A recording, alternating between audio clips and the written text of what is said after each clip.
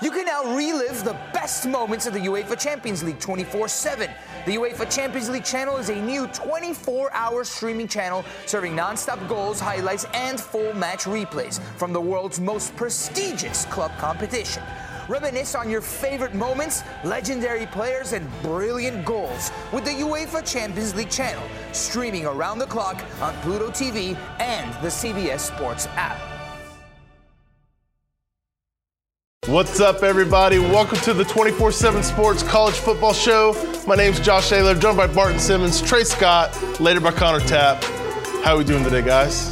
I'm doing great. Good. I'm excited for what looks like an outstanding slate of games this weekend. Yeah. A little bit of a down week last week. I'm doing great, too. Good. The way you said that was implied that I'm not doing great. Well, you guys have been belly aching about sort of a little cold. the weather. I have not been belly aching Much about like anything. Tua Tagovailoa, our status for today's game has been somewhat in doubt. Sure. But we're feeling a little bit better. I'm a little under the weather. We're doing okay. Hit us with your questions, comments. We'll read those throughout the show. Have a fan of the week. All right, guys. There's a lot to talk about. The obvious one we're going to start with is the playoff ranking came out last Tuesday. Let's just go ahead and get started at the top. Do we agree with the top four? Well, Trey's a big Clemson guy, so let's hear what the big Clemson homer has to say. Just so that people at home know, it's Ohio State, LSU, Alabama, Penn State, Clemson. Then you got Georgia. Do I agree with that? No, I don't. I don't agree with the top six or the top four. I kind of had a feeling that I had a weird feeling throughout all Tuesday that Penn State might start to get some love in the fourth spot. And it kind of made sense if you erase the name from the uniform. It makes sense because Penn State's got the win in Iowa. It's got the Michigan win too. But I think there's some contradictions here as far as Penn State is not a better team than Clemson. Okay. And that's what you think? That's what I think. Yeah. And I don't think that's an objective. The committee is using Penn State's schedule to put Penn State above Clemson. Okay. And if it was going to care so much about schedule, then I believe LSU should be one over Ohio State if eye test doesn't matter. And if you're going to put Penn State over Clemson, you should go ahead and put Penn State over Alabama because Alabama and Clemson have very similar resume. I'm almost done. Okay. The committee is saying I assume they're saying resume over eye test because by all accounts, Clemson's a better football team than Penn State. And Clemson has been put on this pedestal since the preseason that we've all been taking shots at ever since. And when Clemson almost loses at North Carolina, it's a national disaster. But when Penn State, who no one talked about in the preseason, needs a goal line stand and needs Pat Narduzzi to have no idea what he's doing in week 2 to beat Pitt, that doesn't even register as a blip. So I think there's it's a little bit weird. Okay, first of all, I think it's, look, what I think about the playoff rankings, what you think about the playoff rankings, doesn't really matter. I think that goes without saying probably, but I think what really this is about in terms of breaking down the playoff rankings is trying to interpret what this iteration of the College Football Playoff Committee thinks, how they're going to approach it, what's their process, what's their perspective here. And I actually agree with a lot of what you're saying. I think you can very much defend Ohio State at 1 and LSU at 2 because it's not as if Ohio State hadn't played anybody. Ohio State beat a 7-2 Indiana team, crushed them. They beat a top 25 Cincinnati team by the playoffs estimation, crushed them. Beat a top 15 Wisconsin team, crushed them. It's just, I think arguing 1 versus 2, if you're going to argue against Ohio State, whatever. That's futile. There's no reason to engage in that argument. If LSU is your number 1, that's fine, but nothing wrong with Ohio State at 1. I think where you get into the I think legitimate questions are, what does it mean to have Penn State 4? And I think to your point, if Penn State is going to be above Clemson, then you are talking about resume. And I think you probably should have them above Alabama. If you're not going to have them above Alabama, I don't see, the eye test doesn't tell me that Penn State is better than Clemson. Yeah, Clemson had that one slip up, but they've been absolutely dominant in every other game. So I think what this tells me about the committee is it's a little bit of a hybrid of resume and eye test, and ultimately our first glimpse at this group tells me that they are going to be willing to trust their eyes. And because I think what they're doing is trusting their eyes with Alabama. They're saying Alabama is better than Penn State, even though Penn State's resume is better. And so down the road, we're going to see them be able to manipulate these rankings in some ways that the resume might not otherwise allow. And that kind of scares me. If I'm a fan of a Pac-12 team, or if I'm a fan of Baylor, if I'm a fan of Oklahoma, maybe even if I'm a fan of Clemson, I'm a little bit scared. I know that by the end of the year, Clemson should be in the top 4 because, well, Penn State and Ohio State are going to play each other, and Alabama and LSU are going to play each other. But if the committee is showing right now that it's okay with leaving Clemson out of its top 4, well, hey, Ohio State and Penn State and Alabama and LSU, yeah, they've got to play each other and cancel each other out, but they also have a chance to get a few more scalps on the wall. And there's also a chance for the Pac-12 and the Big 12 behind Clemson to do something good. I don't think an undefeated conference champion is going to get left out. I don't think Clemson is going to get left out. I don't think Baylor could get left out either, but I think there's a chance. I'm basically saying I don't trust the committee to sort of go by the book, which is okay. It's okay. The book has been, kind of frustrating sometimes, but I don't trust it as much as I would in the past. I think one of the sort of non-headline issues that I had with it is, I very much understand having Minnesota all the way down at 17 as undefeated. Like, let's let them prove it. Let them be somebody with a pulse. But Baylor has a win over a committee-approved top 25 team, Kansas State, committee-approved top 25 team, Oklahoma State, both on the road and undefeated. And those games were by 18 and 19 points. And still, Baylor can't sneak inside the top 10. They're behind a 2-loss Auburn. They're behind a. Lost Florida. They're behind both the Pac-12 teams. I feel like Baylor probably deserves a little bit more benefit of the doubt as an undefeated team, given who it's beaten. And I think that Baylor's proven a lot to this point. I know we're going to get into it a little bit later in the show, but I do want to ask this question. Can Alabama afford a loss to LSU? Yes. I would have said no, so go ahead. I think, first of all, look, they're third in the country right now.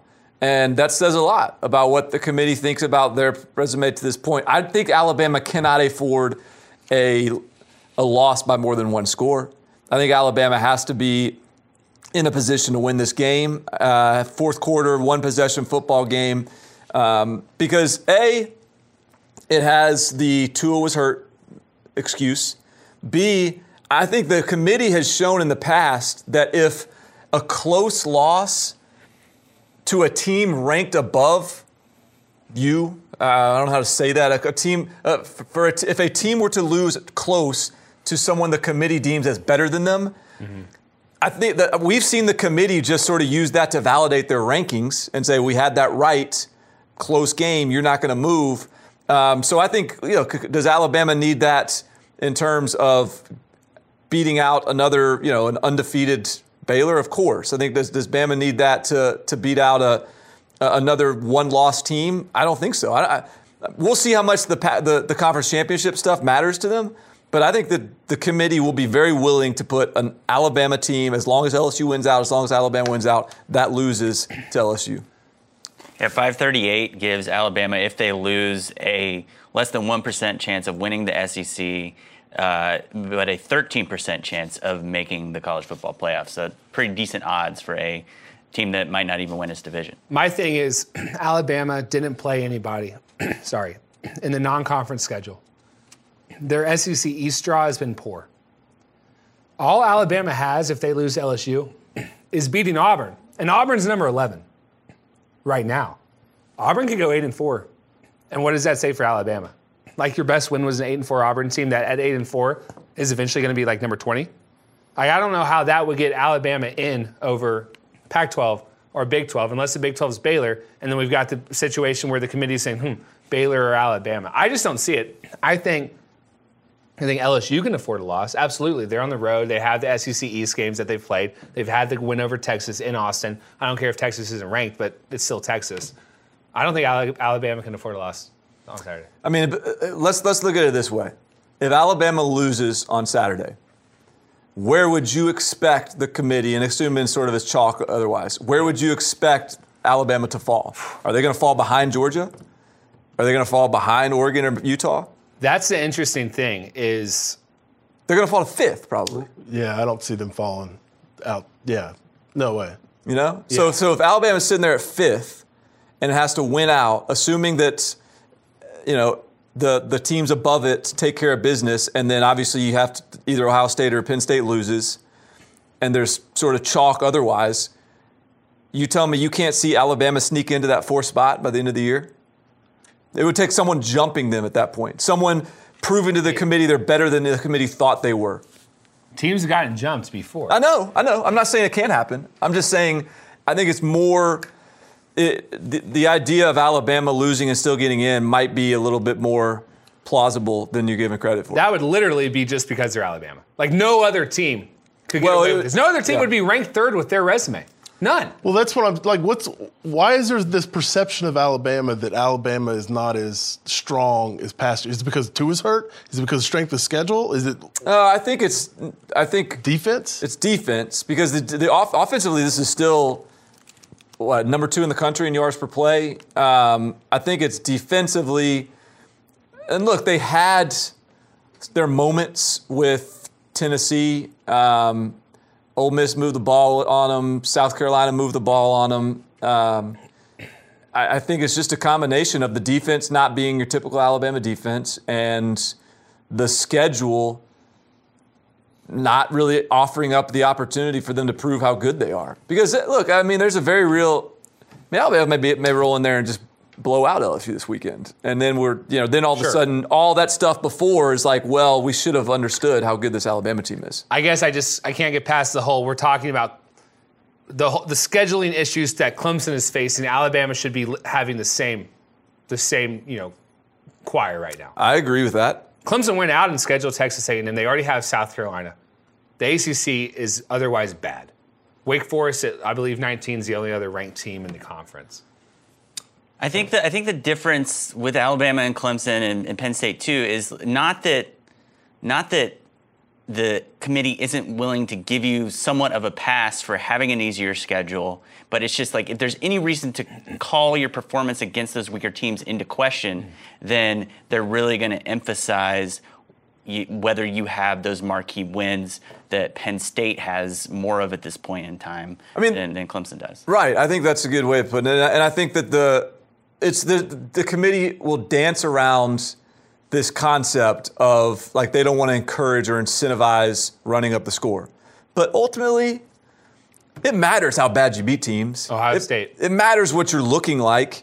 And Alabama, I think they look at the schedule and the difference between Alabama and Penn State and Clemson, regardless of who Alabama's played, is no one has really threatened them.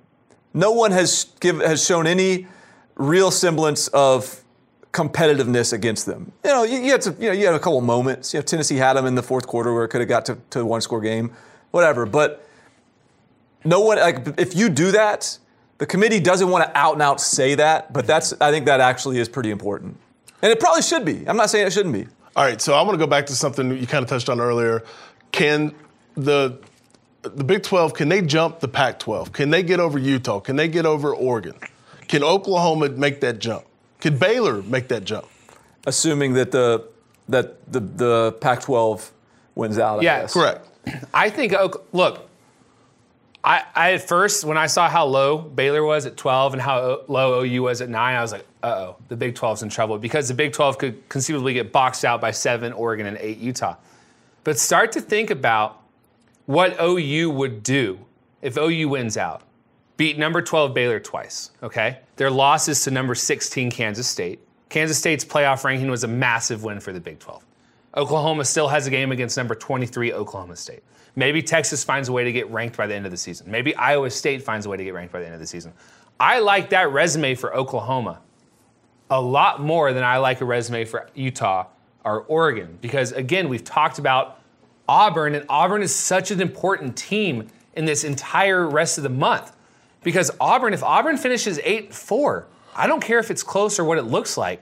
Is that good of a loss for Oregon?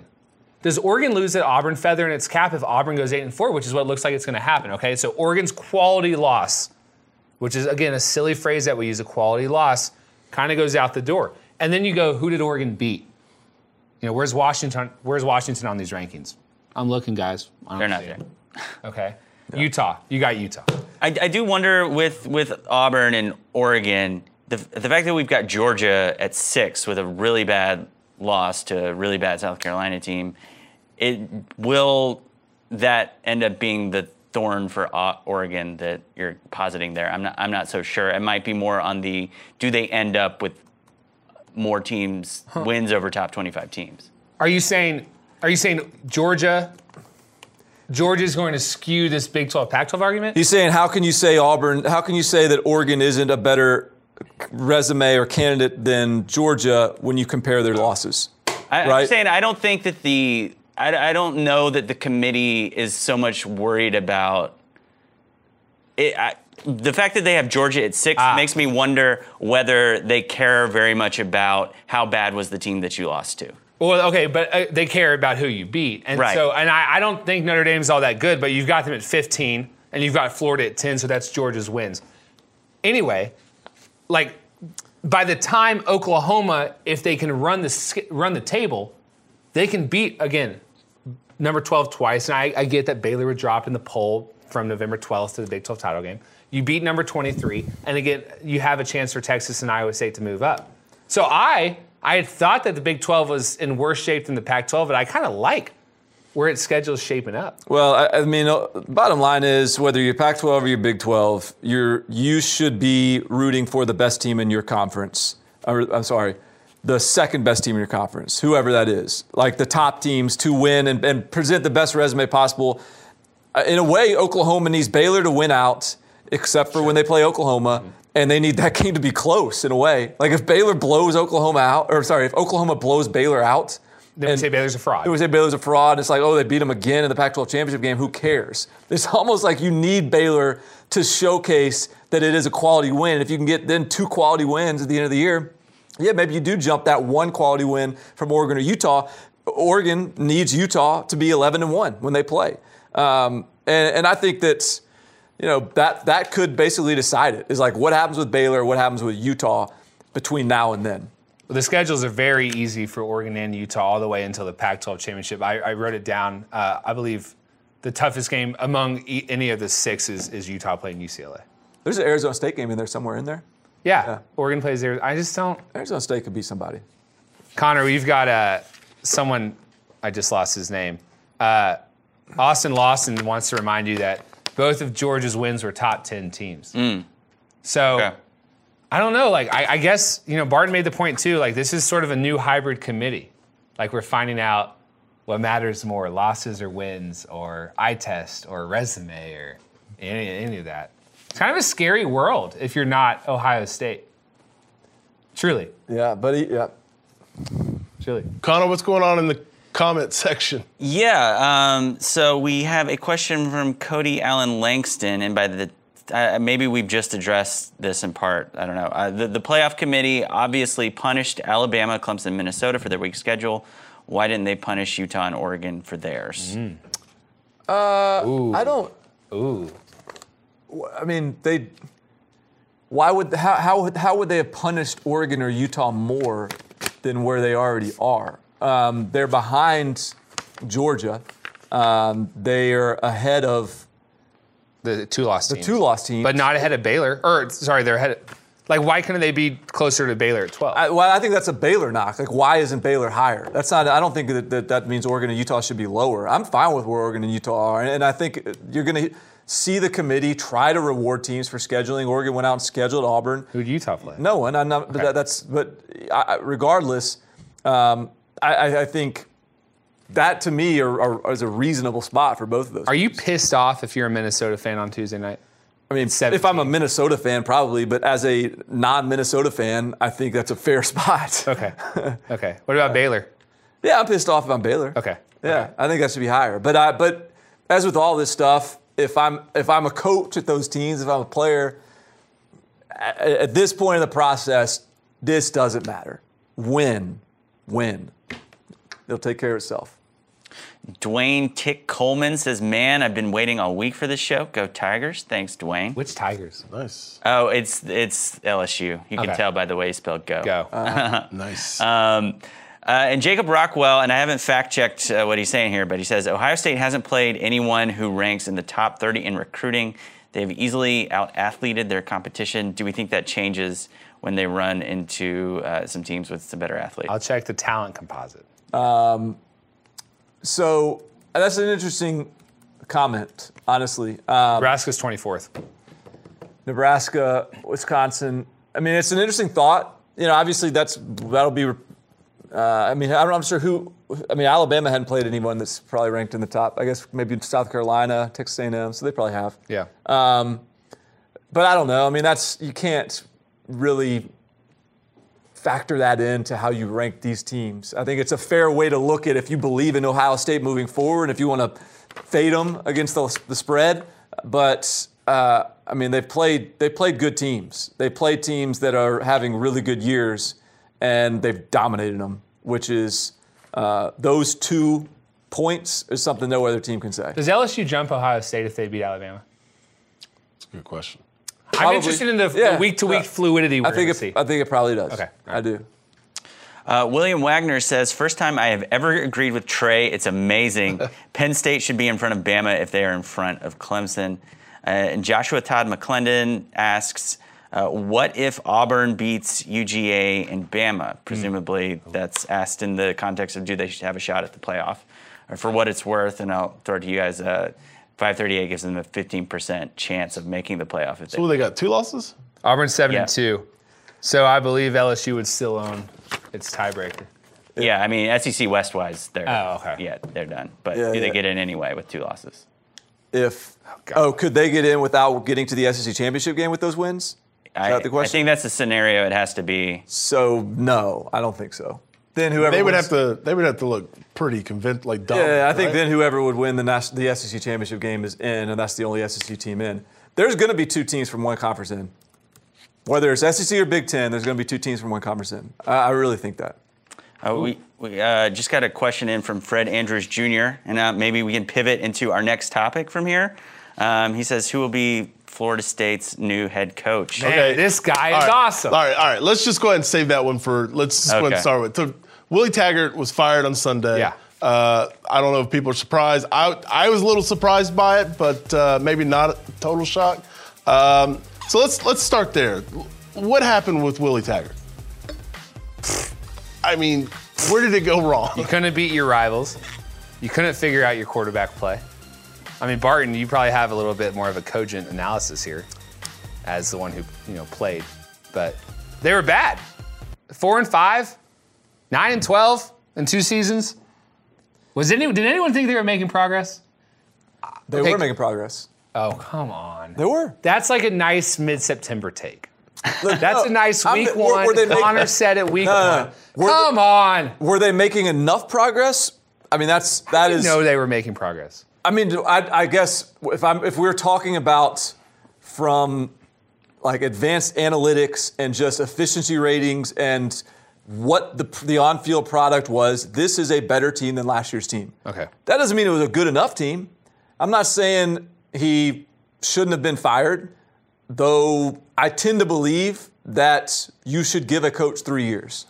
I know that I know you're like shrugging your shoulders and rolling your eyes about that. No, I'm not. Do you not believe that? Do you think that this was an appropriate firing? Yes. Okay. Yes. So look, I don't care what you do. If it's your $17 million and you feel like you can do something smart with it, you spend that money and you go and get. Now we'll talk about it. I don't know what they do in the coaching search. I don't think there's a home run candidate out there. I don't think either Stoops really fits the bill here. I think Willie Taggart was doing a bad enough job at a program that was already in a rut. And yes, there was progress from the worst Florida State team in 30 years, which was what we saw last year. And so this team was merely the second worst Florida State team in 30 years. And I think at some point you just say, nah, this isn't working. That's fine. And look. Yeah, it's not like you're a Willie Taggart defender. No, right. Principally speaking, I think, and especially with Willie Taggart, who has actually shown, whether it's at South Florida or Western Kentucky, less so at Oregon, but at those 2 stops, he has actually shown he is, by nature, a slow starter as a program builder. Those were ugly, experiences through the first 2 seasons. And so if you're going to hire Willie Taggart to a program that is in a bad rut relative to their historic expectations, and you're going to expect him to turn it around in 1 year, I think that's unrealistic expectations. So I would mount that defense of Willie Taggart. Now that said, the hire is defensible on a lot of levels. Hiring him? No, the fire. Oh, yeah. Firing. Brendan Sonnone for our Florida State site did an outstanding job breaking down several of these issues. One, coordinator hires was an issue.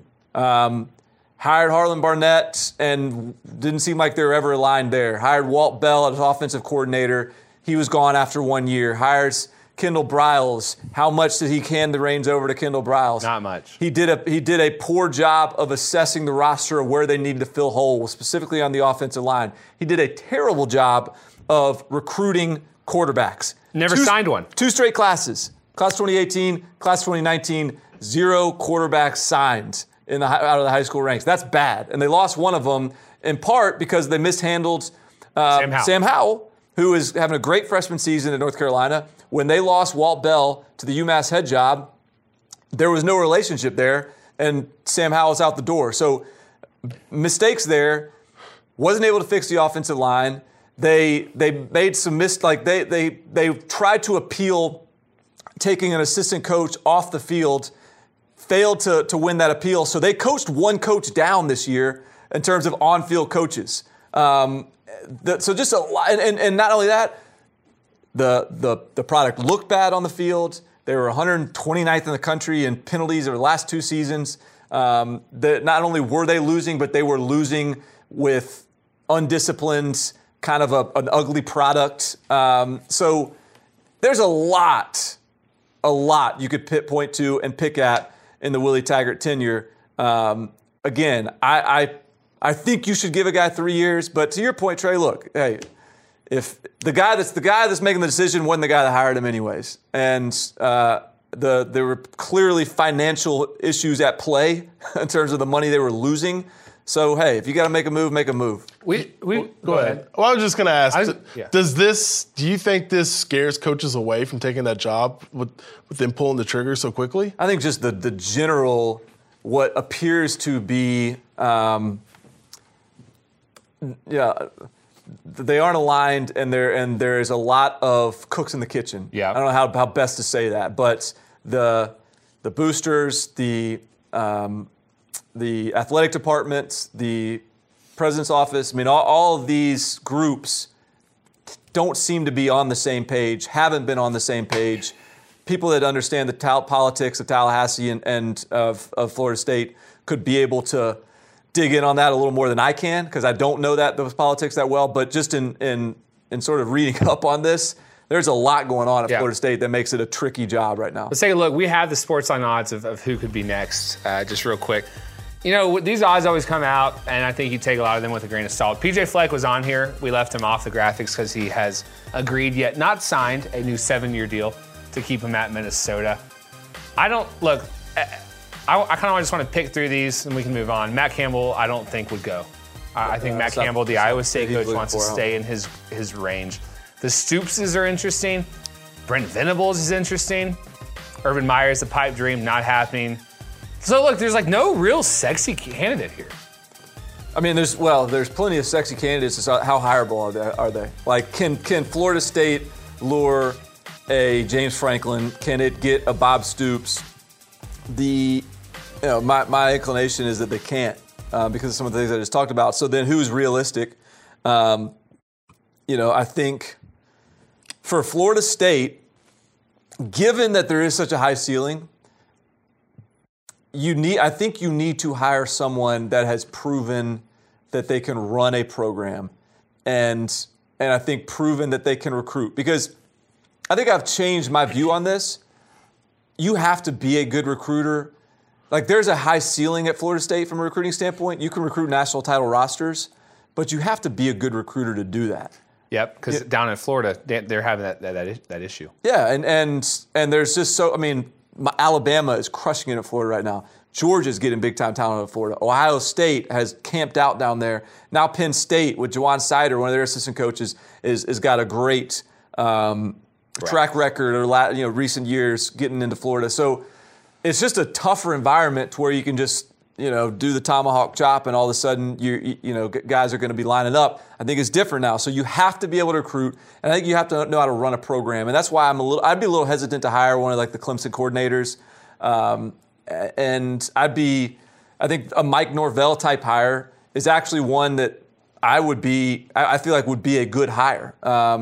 Memphis coach. Yeah. The Memphis coach. So we'll see. That'll be really interesting. I'm going to turn it to you. Are you worried about Mark Stoops? I am worried, actually, because I think he'd be dynamite there. I really do, because let me tell you something. As everybody knows, I'm a huge Kentucky fan.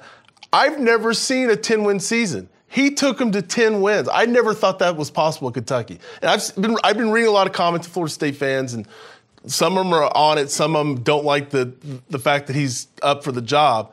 But what he's doing at Kentucky is nothing short but miraculous. It really is, because that is not a football program. He's recruiting there the best he can, and I bet he can recruit better down in Florida State. It's just hard to win at Kentucky, and what he's doing there is amazing. So I'm just saying I would take a hard look. I don't think it would be a bad hire at all. I really don't. If I had to go to the Vegas window and put a ticket down, I think I would probably pick Mark Stoops. Me too. I think that because of, the resume's there, but also just it makes a lot of sense. He's coached there before. He can recruit. He's really revitalized Kentucky from a recruiting standpoint, sort of pushing them north instead of south.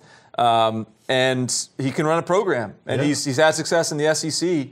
So I think Mark Stoops is probably, if you're looking for just sort of smart money there, I bet that's where, that feels like a direction they'll definitely kick the tires. Fred Andrews Jr. asks, what about Matt Rule? I wonder if Matt Rule's looking for the NFL in his third straight year of trying to go to the NFL. I think Matt Rule would be a great hire too. Sure. Matt Rule is he's a chameleon in the sense that I think you can plug him into any geographical area and he's going to have success. He's a great coach. He's a great developer. Yes. He is evaluator. He's a great evaluator. Now, he has had to be more resourceful from an evaluation standpoint. I'm curious if he would be able to sort of change his mentality to chasing the 5 stars. Because that doesn't always play well. Yeah. At the school that wants the 5 stars, right. Why are you giving me the long, lanky 3-star? Right. That's interesting. So, I don't think there's any question that he would be a good hire if they decided to go that route. And he'd probably be open to it. He's open to every other job. Yeah. All right, so let's move on. LSU is traveling to Alabama this week. Let's go a little deeper. Let's take a closer look. Get ready for another game of the century. Multiple matchups have been billed as the game of the century since the dawn of college football 150 years ago, but there are 4 games in particular that stand out since the turn of the 21st century, plus a potential 5th in this Saturday's clash between LSU and Alabama. In order to be considered the game of the century, you need to have a 1 versus 2 matchup in the AP poll, with both teams undefeated and star players littering the field. Texas and USC gave us that in the BCS National Championship after the 2005 season. So did Ohio State and Michigan in the regular season finale a year later, as did Florida and Alabama in the 2009 SEC Championship. The LSU-Bama matchup stands alone as a game of the century, though, as it's the only one that is struck twice in early November. The first one occurred in 2011. It was a low-scoring slugfest that saw the Tigers get the best of the Crimson Tide 9-6 in overtime. Part 2 is bound to be much different. Now, LSU and Alabama have 2 of the most potent offenses in all of college football. Both units rank among the top 10 nationally, as each one averages over 500 yards and 45 points per game. These offenses are led by 2 of the nation's leading Heisman Trophy contenders in Joe Burrow and Tua Tagovailoa. And the outcome of this game will not only determine the lead dog in that race, it'll do the same for the SEC title race, the playoff race, and potentially the race to win this year's national championship. All of that is on the line this Saturday when 1 and 2 collide, undefeated records are put to the test, and stars get the chance to become legends. With so much riding on this matchup, LSU-Bama Part 2 could go down as the one and only game of the century. Now streaming on Paramount Plus. You ready, Bob? Well, all right. audiences are raving, Bob Marley is electrifying. It's the feel-good movie of the year. You dig? Bob Marley, One Love. Rated PG-13. Now streaming on Paramount+. All right, fellas. Do we think this game is going to live up to the hype? Yes. Yes. This will be awesome. This game is going to be amazing. And what's crazy about this game, I think I'm hearing a lot of people that know what they're talking about feel like the Vegas point total is a little high. I mean, it's still Alabama, LSU. 7. You know, I'm talking about the point total, 65 points, 63 points, whatever it is. Okay. Saying it's going to be high scoring. I actually think it is still going to be high scoring. Whether it hits the over, I don't know. But I think this is going to be two teams that have a hard time stopping each other, which is crazy to say considering there's NFL talent all over the field for both of these defenses. I think that's just how good these offenses are. And so you look at Joe Burrow on these clips making these plays. It's going to take playmaking to win this game. And both these teams just have so many playmakers. And so I think this is going to be everything that we paid for, everything that we expect, everything we want. Just listening to Coach O talk at press conferences this week, like you can just see him like bubbling with confidence and excitement, and I'm right there with him. I think this is going to be fantastic. I'm excited for a Big 12 track meet to take place on the most hallowed of SEC grounds. Yeah. I think this game comes down to turnovers. I wonder if Tua is 100% healthy. There's reports out of Tuscaloosa at this point. Nick Saban seems pretty happy with how Tua has progressed and how he's practiced and rehabbed all week. So I would expect at least 80% Tua. Was he that confident last year going into the Oklahoma game, though?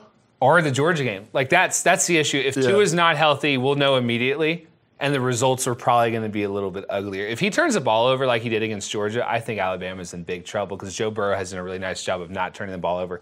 One subplot here, Derek Stingley Jr., the LSU cornerback, the true freshman, one of the best true freshmen in the year, is maybe one of the best cornerbacks already in college football. Like, what does he do with the Alabama receivers? Does he just stick on Judy? Does he stick on Ruggs? Does he just lock down one side of the field? What if, and we haven't ever seen this in 2 years now of Alabama rolling out the best receiving core in college football history. What if Stingley can just stop one of these guys? Doesn't matter. No, but it does. It does, though. What Stingley can do. Because Tua's never had his options taken, never had one option taken away. I disagree. I mean, I think that's the whole point. Is like if you bracket somebody or someone. I mean, I think it's one LSU defensive back, whether it's Derek Stingley, whether it's Grant Delpit, who, by the way, hasn't been practicing this week, which is kind of a big storyline that's undersold here. Whether it's Christian Williams or Fulton, rather. Like, if one of those guys plays out of their mind and Bama can't get off the line of scrimmage against them, who cares? Like, I hope the other guy's playing well. I hope your nickel's playing well. I hope your dime's playing well, because there's so many different guys that can beat you. And it's the same way on the other side of the ball. When you look at the way LSU has been limited this year, they've really only been limited by one team, that's Auburn. And they ran like 95 plays against Auburn. But the way Auburn was able to limit LSU was, and they held them to under 6 yards per play.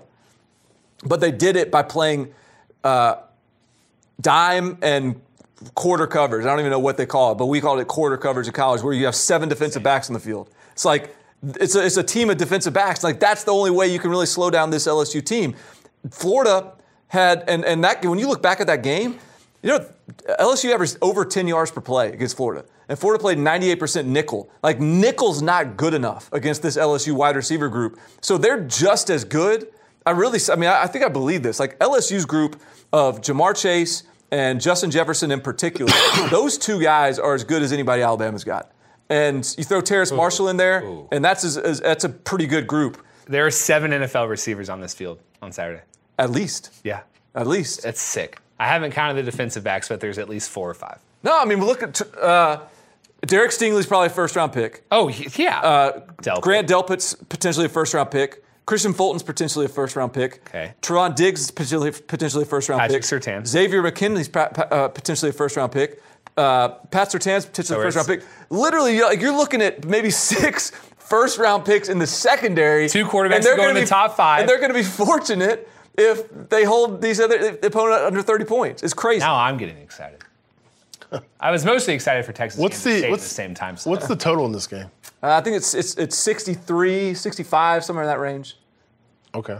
I don't see a whole lot of punting, but whatever. Trey, you want to set me up? Oh, it's already time. Okay, Josh's big bet. Josh, you went to Las Vegas this summer. You played in the World Series of Poker and you won. And you got $22,000. You've blown it all on Apple Watches and trips to Dillard's. And so we've asked you each week to bet $22,000 on a game that you don't know about yet. 154. Did you win your bet last week? No. No. I feel like that's a little. I guess that feels low. I guess you were what one. I was like I thought he was 130. He All right, wasn't. hey, okay. So he's going to open this up and you have 15 seconds You have to to bet read in it 20. out. How much are you gonna bet? Yeah. Okay, so You have to bet in $22,000 increments, or you can bet it all. I have a few questions. This should have probably been asked in the production meeting, but Yeah. does this go on to the bowl season? Are we carrying this on, or We'll see. Yeah. do I have 4 weeks left? Because it matters, because I'm gonna have to start. I mean, I would get on your horse. And if Yeah. he Yeah, finishes I'd be in the going. red, he's This taking is- his wife out on a date night during a Kentucky basketball game as his no. punishment. No. Read it out. Okay, yeah. Tennessee -1 at Kentucky. Of course, that's what I thought. The clock started yet. I'll go Kentucky. Oh man, I'll go Kentucky, and I'm gonna. Be sure about it now. How many? So how many can I go? You can go as much as you want. 154. You want to go 22? You want to go all? I'm gonna go all. What? 154. This is on. Yeah. All right. Great. he ends He's up- going all in. okay. It's called going all in. It's a poker term. Surprised you didn't know that. It's just. 154. We're staking him. Right? We're staking you. That was probably a mistake I just did there, right there. Well, that last week you went against your gut. 154. You can go. You can switch it. You want to go? No. I'm going Kentucky. All right. Take a palooza. Hot takes. Trey, you're up. So, guys, if Willie Taggart's out here getting fired, I've got another candidate for a firing season. Chad Morris at Arkansas. Last week during role play, I had to defend him. It was all an act, guys. I was just playing the part. This is his last game at Arkansas. They play Western Kentucky. They're hardly favored. Western Kentucky is starting Arkansas's former quarterback, Ty Storey, who Chad Morris decided was not good enough to be his quarterback. Brought in 2 grad transfers. Neither of them worked out. Now is starting Jerry Jones's grandson in the ultimate act of sucking up like we've never seen from a college football coach. They're going to lose. He has yet to beat an SEC team. He has a ton of bad losses. I like Chad Morris. I thought he was going to work out. I am usually advocating for giving him some more time, but this program could not be sinking further and further toward rock bottom. He's out. I was looking at something. Did you mention the Ty Storey storyline? Yeah. Yeah. How he basically said, Ty Storey, you're not good enough. We're going to go to Ben Hicks or Nick Starkel. If Ty Storey with the Western Kentucky roster beats Chad Morris, that's fireable. What sort of thing are you looking at in the middle of my take? I was reading some comments. Okay, all right. Yeah, I was just checking you. All right. So go ahead. I'm gonna, check up on the weather, and let's see your take. It's gonna be cold tomorrow. Yeah. So Scott Frost Oh, come on. is at 4 and 5 right now. Yeah. I believe. But he's our boy. Hot take. He's our boy. Year 2 finishes at 4 and 8. Now, 5 and 7 is not a reach at all. That means a loss to Iowa, a loss to Wisconsin. 4 and 8 means included in there is a road trip to Maryland that Nebraska is unable to get a win out of. There's some issues here, and I'm not giving up on Nebraska under Scott Frost. Ever. Never. We'll never die. Never. But as we sit here today, suddenly Adrian Martinez doesn't quite look as Savior-ish? promising as he once did. The talent and speed is not looking UCF-ish. It's looking very Nebraska-ish. Mm-hmm. And I just feel like that's going to be a tough spot potentially to head to, College Park. College Park. Yeah, College Park, Maryland. So I'm going, Well, they're 4 and gonna 8 finish. They're going to be underdogs with the Iowa. Sure. And They're expected to lose Wisconsin. Yeah, those two. so they're going to look. I don't They're know. staring 5 and 7 Hey, straight. this time last year, they had barely won a game. So let's see. I trust in Scott. That's right. All right, Hope I'm wrong. Connor, what's the questions and comments? Yeah. So Jim Crooks wants an update on what we're thinking Heisman-wise. Joe Burrow. I think last time we convened on this subject. You're a big that was the anti-Heisman front guy. runner. You Yeah. don't like talking Heisman? I like Heisman just fine. Okay. Joe Burrow is Joe Burrow's to lose. Is Joe Burrow to lose? The only reason I made a face is because this weekend's this weekend's the Heisman weekend. Like Jim, whatever we say here could just fall flat on its face because the winner of Saturday's game takes the front runner for the Heisman. Yeah, I think.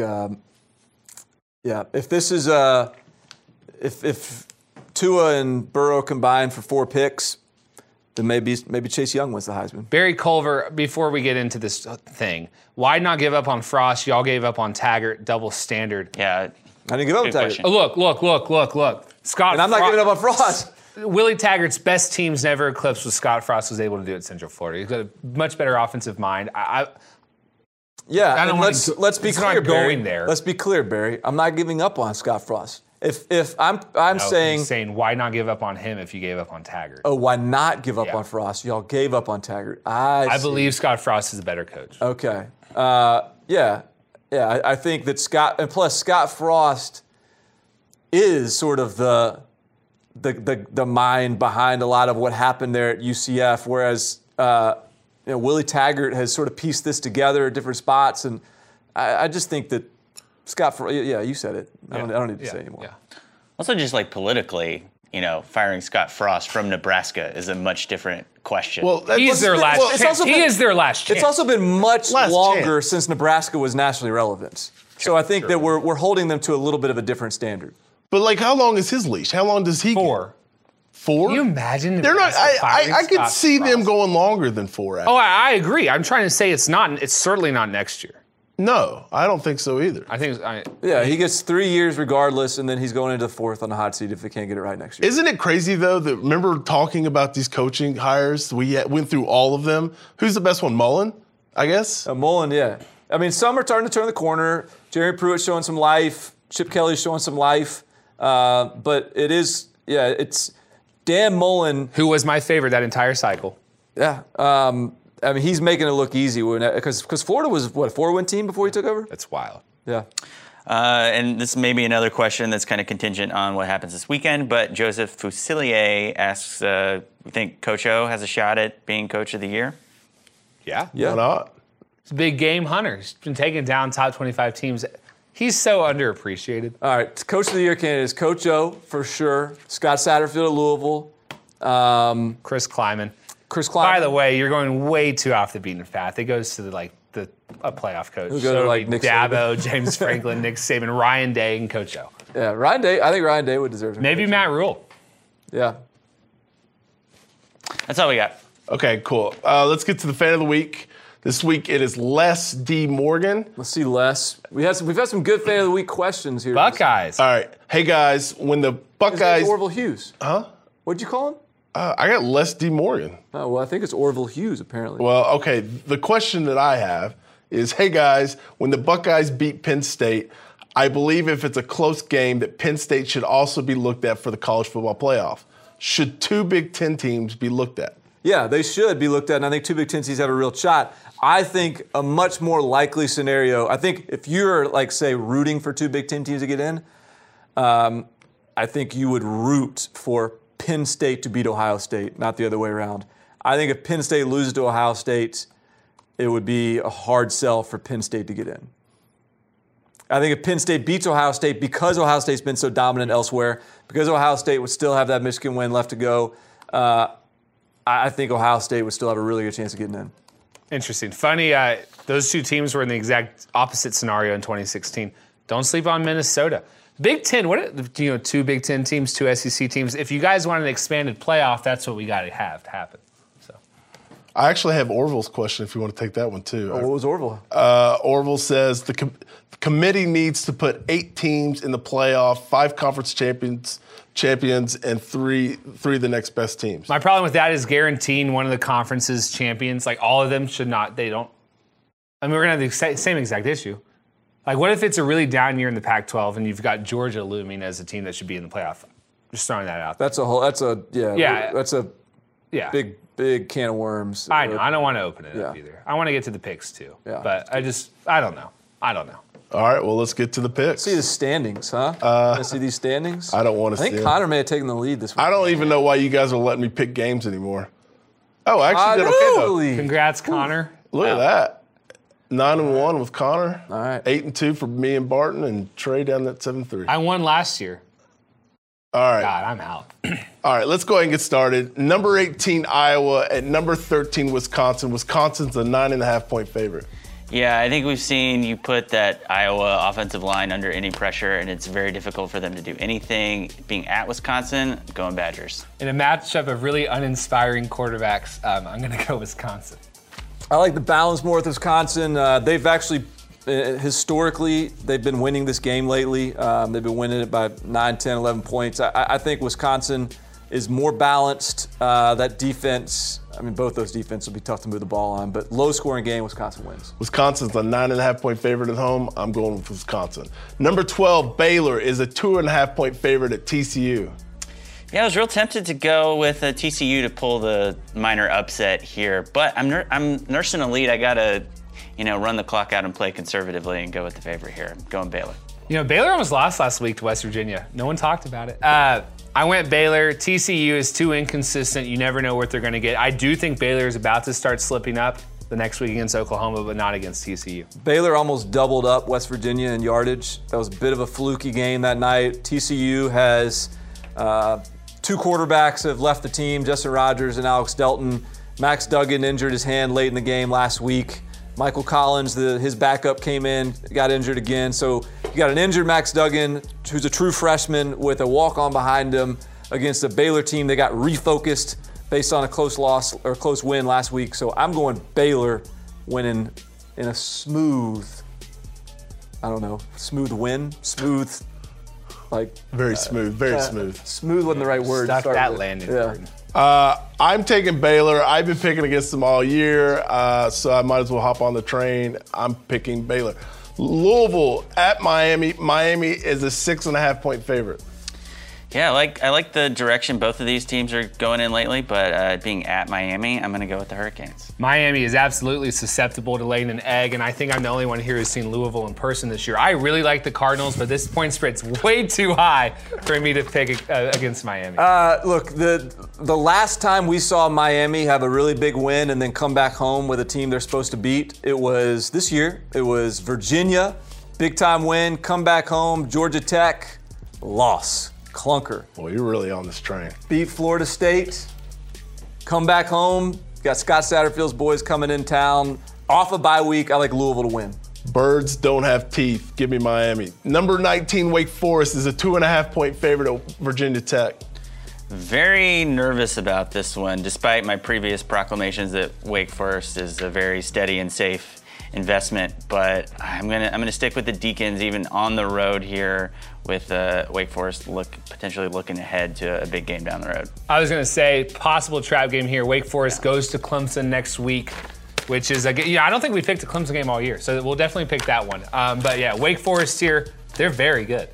Yeah, Virginia Tech should have got blown out last week by Notre Dame. 98-yard scoop and score. Really skewed that game in a lot of ways. I know they almost won, but Notre Dame was a much better team. I think Wake Forest is a much better team. Virginia Tech has 5 wins, 2 of them against FCS opponents. Dave Clawson has his guys too prepared to slip up here. I think they win. I mean, you talk Wake Forest all the time, so I guess I'm taking Wake Forest. Give me Wake Forest. USC at Arizona State. Arizona State's a 1.5-point favorite. Yeah, I mean, Arizona State, kind of like the Wake Forest of the Pac-12 in a lot of ways, very, very steady and consistent in their performances, and it's very much the opposite for USC. And with all the questions swirling around what they might do at the head coaching spot there, I'm going with the Sun Devils. The questions surrounding Clay Helton's job as he faces his last few weeks as head coach is why I'm picking USC. Because I can't figure them out all year. I feel like the players have played for Helton at times when the noise has gotten the loudest. And I also hope that you guys are all picking Arizona State so I can make up some ground here. Yeah. At Notre Dame, Arizona, at Colorado, Oregon. Only Arizona was sort of a cruise for USC. They're coming off a tough stretch. Going to Tempe, I think that Herm Edwards has got his guys very focused, and USC is still walking wounded. They're still beat up. has been a long, emotional year. I just don't think they have enough in the tank here. I think Arizona State wins. If you've watched the show and made Don't pick against Herm. I never pick against Herm. I'm picking Arizona State. Appalachian State at South Carolina. South Carolina is a 5-point favorite. Where are you going, Connor?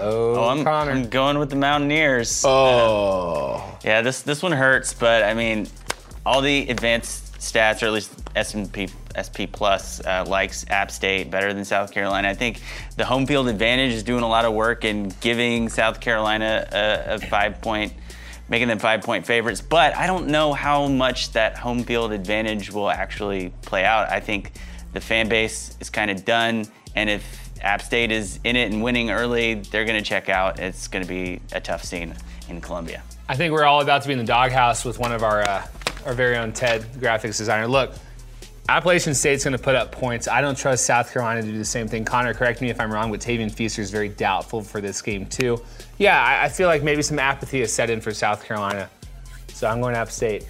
Yeah, who also beat North Carolina. Like, this is not a massive upset by any means. I wish, I'm sort of tempted to just take South Carolina because everyone else is taking App State at this point, but I can't do that. So I'm going App State. Whoa. That's, you got, okay, good. So we got, that's just, Mr. SEC East over here is going to take care of it. Take a screenshot, Ted. Take a screenshot of this. No. Yeah, South Carolina beats Appalachian State. Right. Take a screenshot. Can we go back to Barton for some analysis? No, I just think this will be the best offense that South Carolina has played in 3 weeks. And I think App State, this is a little bit of a Super Bowl type of deal with them. And to Connor's point, I'm not sure how motivated South Carolina will be. So give me App State. Number 16, Kansas State at Texas. Texas is the 7-point favorite. Who did I pick here? Texas, sure. I sound confident. I don't really remember what I was thinking on that one. Maybe Kansas State. Beat Oklahoma and then rival Kansas. I think maybe it's a little bit of a letdown game going on the road to a Texas team that's still in the mix for getting into the Big 12 title game. Texas needs a win in the worst way. Texas is coming off a bye week. Texas is finally healthy on the defensive side of the ball. Safety Caden Stearns is back. Kansas State is something like 112th in passing offense. That is not going to threaten the Texas defense. I've got Longhorns. I'm shocked that the point spread's this big. This is going to feel really, really good for Tom Herman.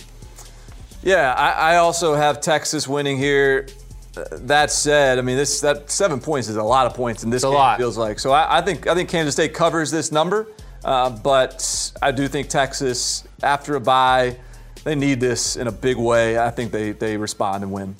Your boy knew that you guys would pick Texas, so I'm rolling K-State. I got to get back in the race. Screenshotting that.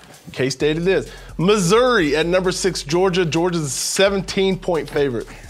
Yeah, time in the year, it felt like this might be a massive SEC East clash, but things are going a lot better for Georgia right now than they are for Missouri. I've got the Bulldogs winning.